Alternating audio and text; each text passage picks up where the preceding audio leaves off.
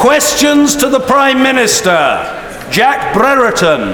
Number one, Mr. Speaker.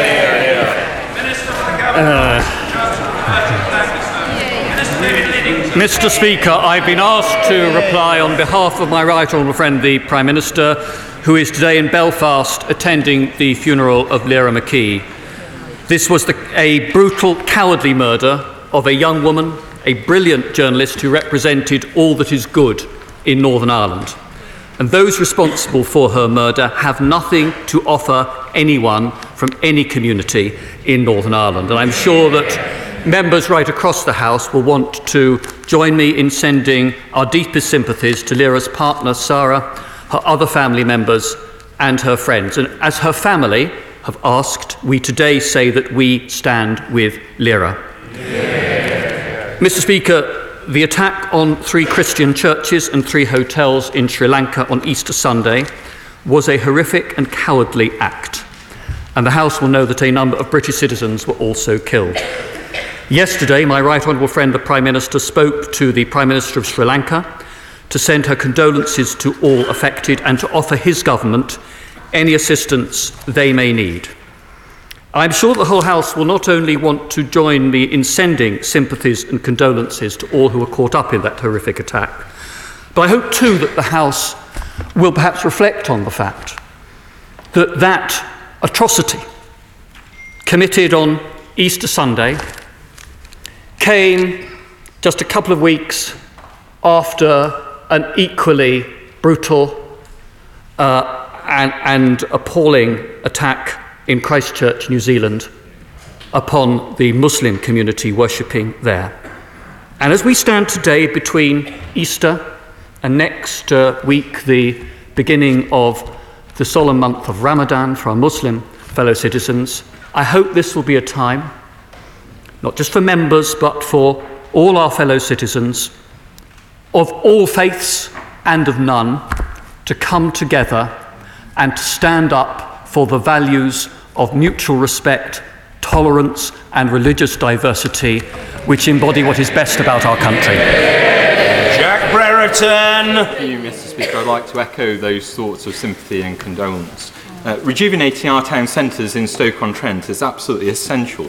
Would my right honourable friend join me in welcoming the Open Doors pilot recently announced for Fenton in my constituency and agree that our future High Streets Fund bid for Longton must also succeed? Mr. Speaker, I'm happy to join my honourable friend in welcoming the Open Doors pilot and his constituency, and we very much welcome bids from places like Longton Town Centre for this fund. My right honourable friend, the Community Secretary, is going to study all the bids carefully before making a decision later this year, but he and I know that my honourable friend is going to be a doughty champion of the claims of his constituency in particular. Emily Thornberry. Thank you very much, Mr. Speaker. The Minister for the Cabinet Office and I usually enjoy trading a few jokes at these sessions, but sadly this really isn't a week for laughter. We on this side join him in standing in solidarity and shared grief with the people of Sri Lanka and all those who lost loved ones on the Easter Sunday slaughter of peaceful worshippers and innocent tourists, at least 45 of them children. And among them the 8-year-old cousin of our friend, the member for Hampstead and Kilburn, an act of utter depravity and evil which stands in sharp contrast to the words of love written by Ben Nicholson about his wife and the children that he lost.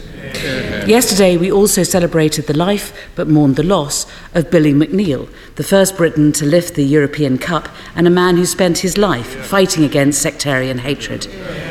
And last Thursday we mourned the senseless murder of the brilliant young journalist Lyra McKee, whose funeral the Prime Minister is right to attend, and whose death was a horrific reminder of where sectarian hatred ultimately leads.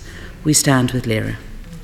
In her name, Mr. Speaker, can I ask the Minister for the Cabinet Office to tell us what the government is doing to bring her killers to justice and protect Northern Ireland from a return to terror?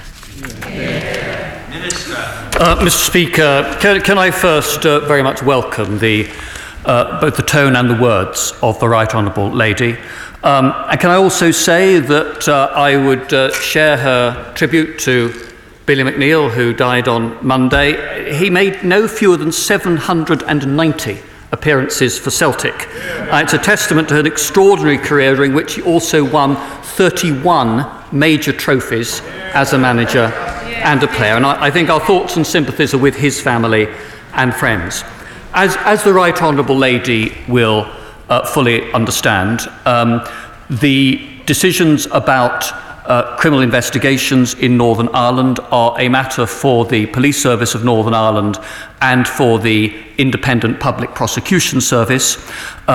We very much hope, as a government, that any member of the public who has information that will lead to Lira's murderers being brought to justice comes forward. And I'm hopeful, given the sense of community solidarity that there has been in Londonderry and in Northern Ireland generally, that information will be forthcoming. Thornbury. I thank the Minister for his answer, Mr. Speaker, and I know he speaks with huge authority and passion on this issue. Reading the statement from the so-called new IRA last week, with its talk of attacking enemy forces and its sincere condolences for Lira's death, it was a sickening throwback to the days that we thought that we'd left behind 20 years ago, from despicable individuals whose only desire is to turn back the clock and destroy the progress that's been made. So does the Minister for the Cabinet Office agree with me? This is one of the central reasons that we must find an answer to the Northern Irish border question rather than give these evil terrorists the divisions that they crave. I think that I would draw a distinction between the two. I regard both issues that the Right Honourable Lady has raised as important, but I don't think that those murderers in Derry were motivated by any thoughts about the border or about customs arrangements, important though those issues are. I think what the Right Honourable Lady said, that I wholly agreed with, was the utter unacceptability of references to police officers in Northern Ireland as if they were somehow a legitimate target. One of the great achievements of the peace-building process in Northern Ireland has been the very difficult and controversial reform of the police service, where you now have young men and women from both unionist and nationalist communities who serve gladly together, upholding law and justice in Northern Ireland. And we should, all of us in this House, continue to send every officer in the PSNI our full support. Emily Thornbury. I agree entirely with the sentiments expressed by the Honourable Gentleman, but can I bring him back to the issue of the border? Because I agree with the ends that he's trying to achieve, but the fundamental problem remains the means. We all know that his own party and the DUP will not accept the current backstop, that the only way the government plans to avoid that backstop is to deliver a so-called invisible border. But last week, we saw a leaked Home Office presentation stating that, and I quote, "No government worldwide currently has a system in place. Current realisation for a technological solution in the UK is 2030. And, they said, there is currently no budget for either a pilot or for the programme itself. So can the Minister tell us, are the Home Office wrong?" Well, I'm not going to comment on sort of alleged leaks from government departments. What I can say to the House is that the government has allocated £20 million to invest in work on alternative measures that would bring benefits in terms of seamless trade, both to the border between Northern Ireland and Ireland, but which, if successful, more generally could be applied to give us smart borders on all of the United Kingdom's external borders, and perhaps offer us some export opportunities for that technology as well. Emily Thornbury. Well, it's interesting what the Minister says, but the Home Office, also says that there are 6 problems with deploying these technological solutions. It's expensive, and there's no budget. 2, it has to operate with 28 different UK government agencies. 3, it needs to operate on both sides of the border. 4, it won't be deliverable until 2030. 5, the government has a poor track record, to say the least, on big tech projects, and no one, 6, in the world has done anything similar. So that, Mr. Speaker, is hardly a recipe for success. The real answer to the Northern Ireland border question is staring the government in the face. 28 months ago, and 2 Brexit secretaries ago, I told the Minister from this dispatch box that the only way to avoid a hard border was staying in a customs union. And, of course, the alignment of all rules and regulations. And he indeed himself said 3 years ago that for anyone to pretend otherwise, he said, flies in the face of reality. That was the truth then, and it remains the truth today, so why will the government just not wake up to it? Mr. Speaker, I did say to the Right Honourable Lady in our previous exchange that there is a £20 million budget that has already been earmarked for this work. It is also the case, whatever the Right Honourable Lady may be reading in the newspapers about timetables, that not just the United Kingdom, but the European Union has committed itself to trying to get these alternative measures agreed by 2020. That is not an undertaking, a commitment that the European Commission has entered into lightly and without some thought and analysis about the chances of achieving that. But could I say to the Right Honourable Lady, the solution that she identifies of needing to have a frictionless border on the island of Ireland is what is delivered by the government's withdrawal agreement. Yes. Therefore, what she should be doing is urging her right honourable and honourable friends to vote for what the government is proposing instead of rejecting it and therefore blocking the Brexit which her party's manifesto commits her to. Emily Thornberry. Well, Mr. Speaker, we've heard it all before, let's face it. The only point the Minister didn't make this time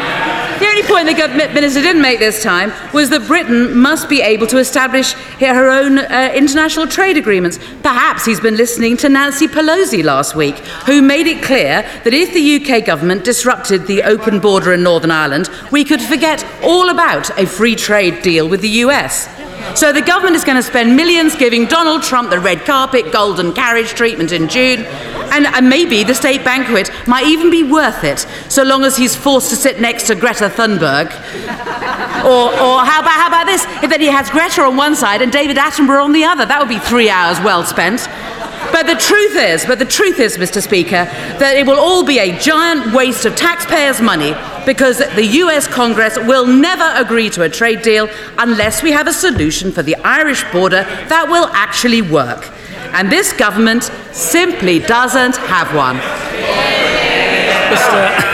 Mr. Speaker, you know, it's just 2 short years ago that the Right Honourable Lady said of President Trump, we should welcome the American president. We have to work with him. I just wonder whether something has changed about the US administration or whether something has changed about her own leadership ambitions that causes her to alter her words in this way now. Which is it? Come on, which is it? The government and the Labour Party, I thought, both wanted to see no tariffs, no quotas, no rules of origin checks, a seamless border on the island of Ireland. Yet 3 times, the Right Honourable Lady and her colleagues have voted against a deal that would deliver those things to which they claim to be committed. It is about time that she put principle and the national interest ahead of party advantage. Emily Thornberry. I think, Mr. Speaker, we'll find that there's only one side of this House that has a leadership contest at the moment, and it's very active as we speak. But, Mr. Speaker, in a week like this, when we have all been shocked and saddened by the horrific acts of terrorism at home and abroad, we remember that the first job of any government is to keep our country and our citizens safe. And even before our concerns about the economy, the main reason we need to keep an open border with Ireland is to preserve that peace and security that millions of British and Irish citizens have come to depend upon, but which, in a week like this, seems to hang like a thread. So if the government is serious about putting the country first, the whole of our country, will the Minister for the Cabinet Office accept? That means finally getting serious about the cross-party negotiations and putting the option of a customs union on the table.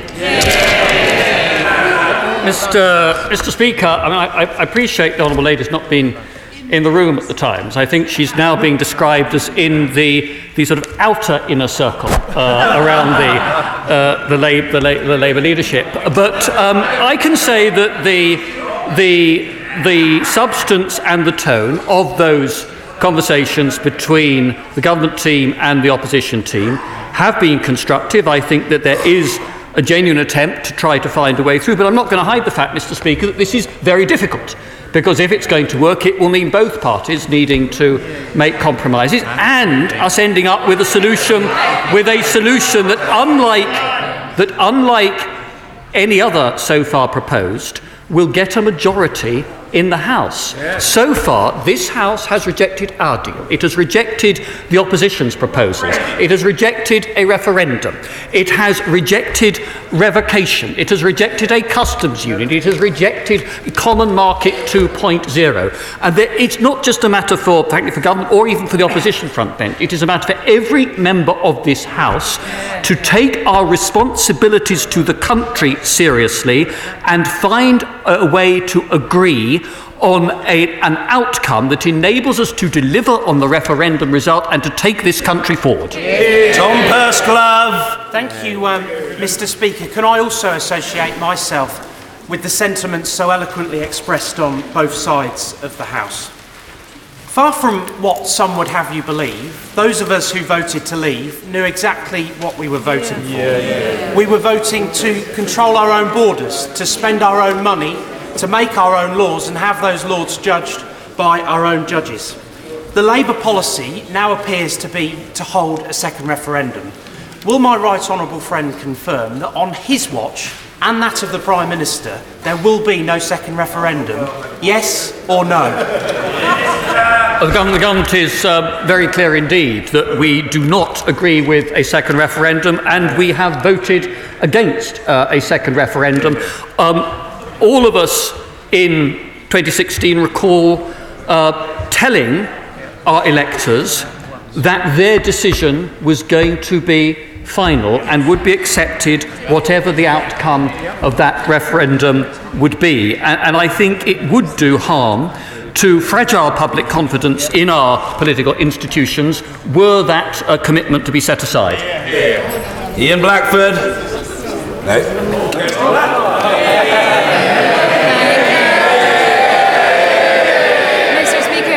SNP would join in saying that we're horrified by the atrocious attacks in Sri Lanka, and the Minister of the Cabinet Office is right that we should, all of us from all religions and none, should be considering religious tolerance and should be ensuring that we champion that.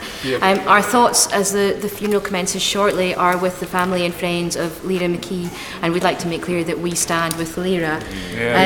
We'd also like to join the celebration of Billy McNeill's life and work, and of course in addition to Celtic he was previously a manager for Aberdeen as well in his time. Mr. Speaker, climate change is the biggest crisis facing the world today. Even the Environment Secretary has admitted that his government has failed to do enough. Yesterday he promised that the UK government would take action. Mr. Speaker, this government has spent millions on nuclear power. They've cut support for renewable energy projects, and they've continued to pursue fracking. So does taking action include reversing these damaging policies? Mr. Speaker, I think, as my right honourable friend, the Environment Secretary, said yesterday, that there is clearly more that needs to be done, and probably all of us of an age to be here would recognise that our generations have not done sufficient to meet this challenge. But I think that the Honourable Lady underestimates how much work has been done by the United Kingdom. I mean, since 2010, we've reduced CO2 emissions faster than any other G20 nation. Between 2010 and 2018, we reduced greenhouse gas emissions by about a quarter overall. Our renewable energy capacity has quadrupled since 2010, and the proportion of our electricity coming from low-carbon resources has increased from 19% to more than half in 2018, a record year for renewables. There's a lot more to do, but I think it's a good record on which to base that future action. Kirsty Blackburn. Mr. Speaker, I don't think that answer recognises the scale of the challenge that we face. The Scottish Government have already brought forward a climate change bill with some of the most ambitious statutory targets of any country in the world, with the aim of Scotland being carbon neutral by 2050, and if we need to go further, we will. Mr. Speaker, the UK Government commissioned new advice from the UK Committee on Climate Change, and it's due next week, on what the UK's targets should be. Can he confirm that when the advice is published next week, that the UK Government will adopt the recommended targets immediately and in full? I'm going to wait to see what the advice is, and I'm sure the House will want to see what the advice is, as well as learn from the government directly what its decisions are going to be. But can I say to the Honourable lady that passing legislation can get you so far, but actually what you need is not just legislation, it is a change in attitudes and approach that runs right across society and right across industry. And what I am encouraged by is that while since 1990 the UK has cut its emissions by 40%, in that same period our economy has grown by 2/3. So greater prosperity and green policies are not incompatible. They can and should be made to work together. Colin Clark. Mr. Speaker, can I associate myself with the words of the front benches? Mr. Speaker, to assure the British summer appetite for strawberries and Scottish rasps is fulfilled, would my right honourable friend encourage the Home Office to extend the seasonal agricultural workers scheme from 2,500 to 10,000 this year and open it up to 30 to 40,000 next year to make sure our appetites are fulfilled? Well, as I would have expected, my honourable friend rightly champions both the produce of his constituency and the needs of businesses there. What I'd say to him is that obviously we have established a 2-year pilot that provides for a 6-month scheme for non-EU migrants to work on UK farms, and specifically designed to help the horticultural sector. The pilot's never been designed to meet the full labour needs of the horticultural sector, and clearly we will need to evaluate what happens with that pilot in practice, but I know that the Secretary of State for Scotland and the Secretary of State for Environment and Agriculture will be looking very closely at the impact on the North East of Scotland. Cadbury. Thank you, Mr. Speaker. In 2015, the Prime Minister, when she was Home Secretary, said that the Police Federation were crying wolf over the impact of police cuts. Now, teachers, specialist children's and youth workers and others are warning that government cuts are making it harder to protect young people from knife crime. In my current constituency crime survey, many constituents are saying that cuts to services that support young people, as well as cuts to policing, need to be reversed. So could the Minister for the Cabinet Office tell me whether he thinks children and youth workers and my constituents are crying wolf too? Well, Mr. Speaker, the facts are that the government has increased police funding by more than £970 million for the next year, and the Labour Party voted against that increase in funding when the order came before the House of Commons. But the Honourable Lady is right to say that this is not only about policing and new laws, it is about early intervention. That's why my right honourable friend, the Home Secretary, has secured £220 million for early intervention projects to try to steer young people at risk of knife crime and other violent crime away from the gangs that can seduce them into that appalling way of life. Rebecca Powell. Thank you, Mr. Speaker. Mr. Speaker, passions are running high, including my own, about the devastating effects of climate change. And whilst I believe this government has made great strides decarbonising faster than any country in the G20, we must do more faster and sooner for a sustainable future. So would my right honourable friend ask the Prime Minister to join me in supporting a cross-party call for net zero emissions ahead of 2020? That's greater than our current calls and targets. Sorry, ahead of 2050.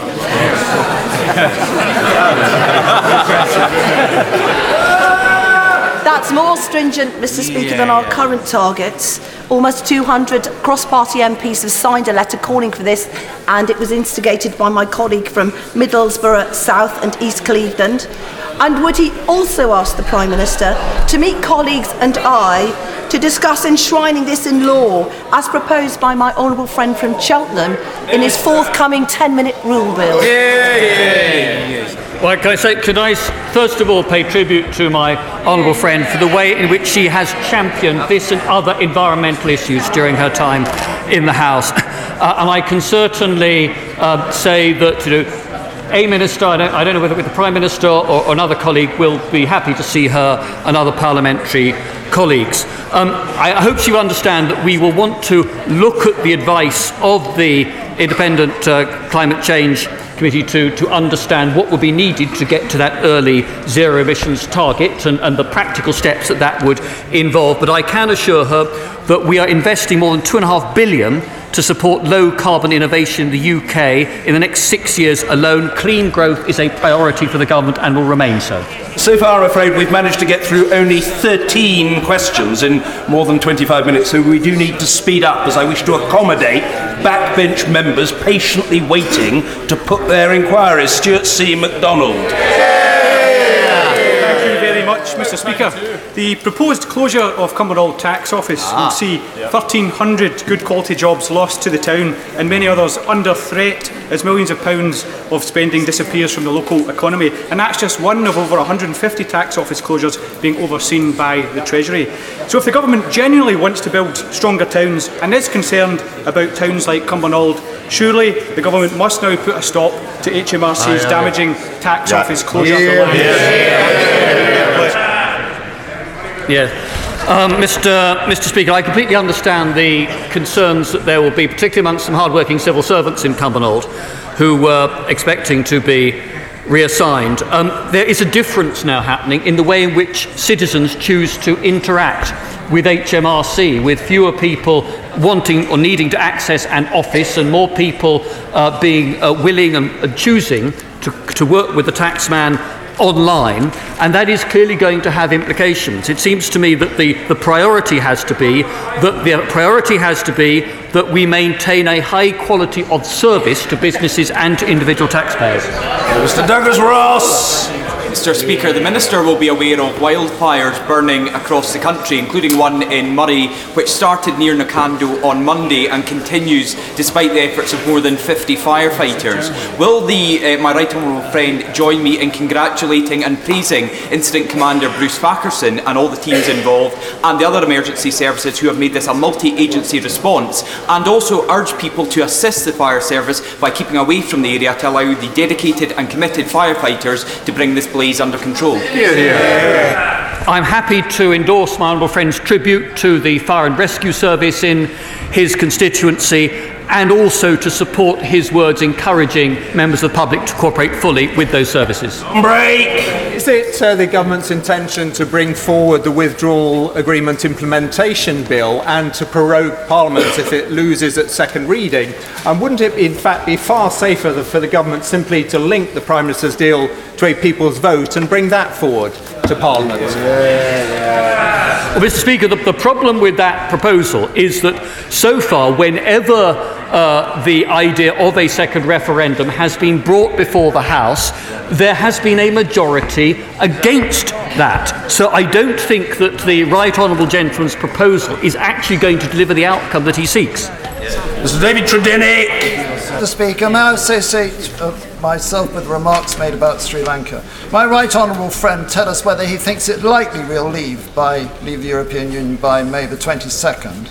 And does he agree with me that both the major political parties are likely to suffer at the polls if we don't? And what does it say to my Leicestershire constituents about the democratic process if this House can't get this withdrawal agreement to leave the European Union over the line?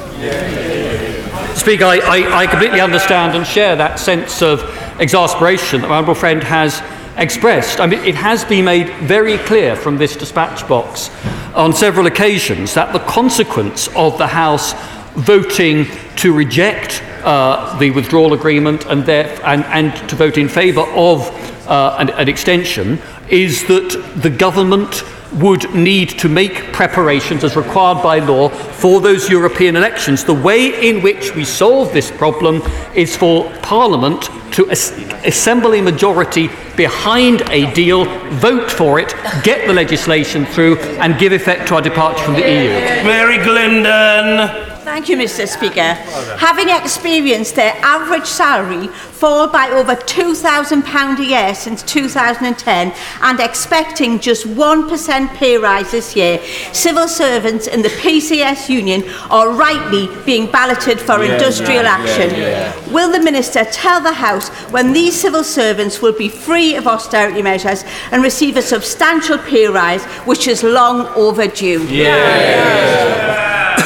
Well, there has been, because of the scale of the deficit which was inherited in 2010, the need for severe restraints over public expenditure, including public sector pay.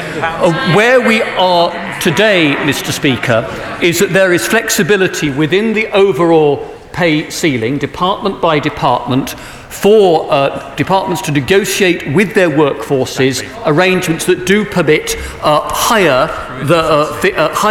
figures for an increase in wages than the ones to which the Honourable Lady has referred. Vicky Ford. Thank you, Mr. Speaker. On Sunday, over 40,000 people will take part in the London Marathon. Many of them are supporting the dementia revolution on behalf of Alzheimer's research and the Alzheimer's Society. Some of those are sitting on these benches. The UK is the world leader in dementia research. I visited the Dementia Research Institute with members of the Science and Technology Select Committee today. Will the government continue to support dementia research, encourage more people, especially people in their 30s, 40s and 50s, to take part in research trials, and wish the very best of luck to everyone in the marathon on Sunday? Well, can I join my honourable friend in wishing success and strength to everybody taking part in the marathon on Sunday, particularly to members on all sides of this House, and I suspect to one or two people in the press gallery as well, Mr. Speaker. But my honourable friend makes a very important point about dementia.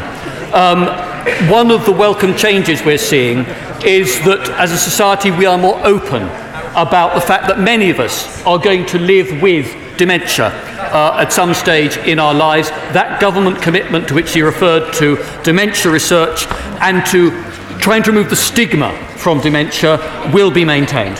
Last count I was aware of no fewer than 16 honourable and right honourable members of the House intending to take part in the London Marathon, including the Secretary of State for Wales and indeed the Honourable Lady, the member for Brentford and Isleworth, from whom we heard earlier, but who was too modest or self-effacing to mention her prospective involvement. Mr. Sammy Wilson. Thank you, Mr. Speaker. I don't think I could run the London Marathon, so you needn't include me in that. You can walk it, Sammy. Walk it. Don't talk yourself down, Sammy. While the McKee family in Northern Ireland are burying their daughter today, murdered by IRA terrorists, hundreds of people in Sri Lanka are burying their loved ones, brutally murdered because of their faith. Christians across the world are now the most religious, the most persecuted religious group, with nearly 300 million living in fear of discrimination and persecution, and 4,000 being killed every year because of their faith. The government has said that Britain is on their side. Can the Minister tell us, how is the government using the UK's soft power, our economic power, our contacts with other governments and our aid budget to help those who are persecuted daily simply because they believe in Jesus Christ? No. I mean, the aid budget and the Foreign Office diplomatic expenditure budget will continue to give a priority to human rights, including the rights of Christians and people of other faiths. So the Right Honourable Gentleman is quite correct in saying that in many countries, Christians do face persecution and discrimination. We work to try to improve standards of justice and of civil rights in those countries. We work with Christian and other religious communities who are under threat. And my right honourable friend, the Foreign Secretary, has recently commissioned a review in particular of our work to help persecuted Christians overseas to make sure that we are focusing the right degree of resource and effort in delivering those improvements in outcome that the right honourable gentleman quite rightly seeks. Richard Graham. Mr. Speaker, current immigration requirements oblige Commonwealth servicemen and women to pay £2,389 to apply for indefinite leave to remain after 4 years' service, or almost £10,000 for a family of 4. This considerable cost does not reflect the nation's respect for those prepared in extremis to give their lives for our country. I therefore written a cross-party letter with the Honourable Member from Bridgend, signed by 130 Members of Parliament, to the Home Secretary to seek his support to abolish these visa fees. At a time when the UK is chair of the Commonwealth, would my right honourable friend and the Prime Minister give their support for this great non-party political cause that is supported by the Royal British Legion? I want, Mr. Speaker, to pay tribute to men and women from Commonwealth countries who serve in our armed services. That service is something that this and previous governments have valued enormously. On the particular point that my honourable friend makes about immigration requirements, I'm sure that my right honourable friend, the Home Secretary, will take very seriously and look very carefully at the representations that he is making. Young man. When last month a football referee in Nottinghamshire had to flee a game, lock himself in the car and call the police, the FA response was a 6-match ban and a £50 fine. Considering what's happening to Raheem Sterling, Danny Rose and the growth of racism at every level in football and their call for a national forum, isn't it clear that the football authorities are not capable, without our help and government help, of actually getting on top of this problem, particularly of racism in football? Will the government not take a lead in the way the Prime Minister did on Hillsborough and help convene, using their auspices, such a forum as Mr. Sterling and others have requested this summer? And perhaps, Mr. Speaker, you might offer this location as an appropriate venue for such a forum. Mr. Speaker, I think every member of this House will condemn without reservation the behaviour to which the honourable member referred. It is something that should be regarded as completely beyond the bounds of acceptability in our society. I can undertake that my honourable friend, the Sports Minister, will want to sit down with him and any other colleagues in the House who make this a priority in order to discuss what more might be done. Senator Costa. Thank you, Mr. Speaker. Yesterday, Jane Golding, who chairs the British in Europe, representing over 1.3 million British nationals in the EU27, reminded me that Michel Barnier's letter is almost 1 month old in terms of responding to the requirement of this House to carve out citizens' rights element in the withdrawal agreement. Given the absence of a withdrawal agreement being passed in this House, can my right honourable friend inform the House what actions the government has taken since receiving Michel Barnier's letter? Well, as I recall, what my honourable friend sought successfully was that the government should make representations to the Commission asking them if they would carve the citizens' rights elements out of the withdrawal agreement overall. I think that there are some legal problems with that, in that the withdrawal agreement stands together as a package, and as a package has been submitted to the European Parliament, having been formally and legally approved by the European Council. And therefore, to separate elements of that might mean having to go through those European procedures again, assuming the political willingness to do so were there. But I will ask my right honourable friend, the Brexit Secretary, to speak urgently to my honourable friend to give him an update on where we are on this. Bill Esterson. It's complacent to claim we are on target to meet our climate change obligations when emissions from air freight and shipping of imports and exports are excluded from the figures.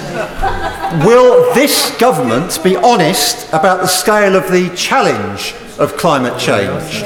We need to fully invest in renewable energy, drop the fascination with fracking, and declare a climate change emergency, because that's the reality of what we face. Well, Mr. Speaker, the rules on emissions from shipping are not sort of unique to the United Kingdom. These are global standards of measurement. And as I said in earlier exchanges, Mr. Speaker, the government's first to say that there is more that needs to be done, but I think that the honourable gentleman does us an injustice in not acknowledging that we have a better track record on this than any other member of the G7. He asked about investment. Our annual support for renewables will be more than £10 billion by 2021. We've opened the world's largest offshore wind farm, capable of powering 600,000 homes, the world's first ever floating offshore wind farm. 99% of solar power that we have in the UK has been deployed since 2010. That is a good track record. Dr. Julian Lewis. The government accept that the telecommunications firm Huawei is intimately linked with the Chinese Communist government and its deeply hostile intelligence services? Well, I mean, legally speaking, it is a private firm, not a government-owned company. But my right honourable friend takes us to the question about the proposed rollout of 5G networks. The Department for Digital, Culture, Media and Sport has commissioned a very wide-ranging, thorough review of this. We are giving priority to stronger cybersecurity practices across the entire telecommunications sector, greater resilience in telecommunications networks, and critically, diversity in the entire supply chain for 5G, because this question goes beyond any single company. When we've taken decisions about that review, we will announce them to the House in the proper way. Right honourable gentleman, member for New Forest East, as I do, I think the Minister will recognise that he'll probably hear from his right honourable friend on this matter, well, a few hundred more times in the coming weeks. Chris Elmore. Thank you, Mr. Speaker. The government continues to chronically underfund the Welsh railway network, with planned spending running at 6%, despite having 11% of the network. So can he set out when the government will start investing in Welsh railway infrastructure and give Welsh commuters the investment they deserve? Mr. Speaker, we're investing record amounts in Wales railway infrastructure. Network rail investment in the Wales route for control period 6 that takes us up to 2024 will be more than £1.5 billion. It'll deliver improved journeys for passengers in Wales on the most advanced new trains, and in South Wales, passengers and commuters are already experiencing real improvements thanks to the new Intercity Express trains, each of them having 130 extra seats compared with a typical high-speed train. I really would have wished that the honourable gentleman could have paid tribute to that achievement rather than carping. Stephen Kerr. Mr. Speaker, if I may add a few words of tribute of my own to Billy McNeill, who was a childhood hero of mine and truly a legendary Celt. His family, reminiscent of the question that was asked earlier by the Honourable Member for Chelmsford, his family have described his brave struggle with dementia. And, Mr. Speaker, my own mother passed away earlier this year due to the effects of dementia. Scottish universities are doing world-leading research into the prevention of dementia, and they currently receive about £100 million of funding each year from the European Union. Will my right honourable friend confirm that this funding will be maintained and this research will be protected as we leave the European Union? Well, Mr. Speaker, of course, if we get the implementation period envisaged by the withdrawal agreement, then those funding arrangements will continue until the end of the implementation period. At that point, there will need to be decisions by government as a whole about its spending priorities, including on medical research. But as I said in response to our honourable friend, the member for Chelmsford, the government's commitment to dementia research and to ending the stigma on dementia is something that will continue. Danielle Rowley. Average wages stagnating for more than a decade, in-work poverty rising faster than employment, and we're hurtling towards a climate disaster. What a mess, Mr. Speaker. But in Midlothian, enterprising renewable firms and organisations are doing sector-leading work and providing good jobs, but they tell me they're not getting enough support from the government. So the Minister has boasted about renewables in this session, but will he recognise it's not enough and say what more he's going to do and what more the government are going to do to support leading work on renewables in my constituency? Minister! What we're seeing in this country is not only the £10 billion that I spoke about in the earlier exchange, but we are seeing enterprising, innovative companies, large and small, seizing the opportunities of developing green technology and renewable energy technology in a way that will take advantage not just of the change in the domestic market, but of that growing export market globally as well. The government will continue through its industrial strategy to work for green growth, and I hope very much that businesses in Midlothian will benefit from that, like businesses elsewhere in the UK. Just giving on in rake. Mr. Speaker, at the most recent indicative votes, the opposition did move one of its key red lines and supported a proposal that did not specify a permanent customs union, in fact supported customs arrangements, a temporary customs union followed by alternative arrangements. Now that the government and the opposition are virtually on the same page, is it not now the time to put party politics to one side and agree a deal in the national interest? My honourable friend makes an important point, and as we look to the future relationship with the European Union, we are looking at the customs arrangement that would be in place as part of that future relationship.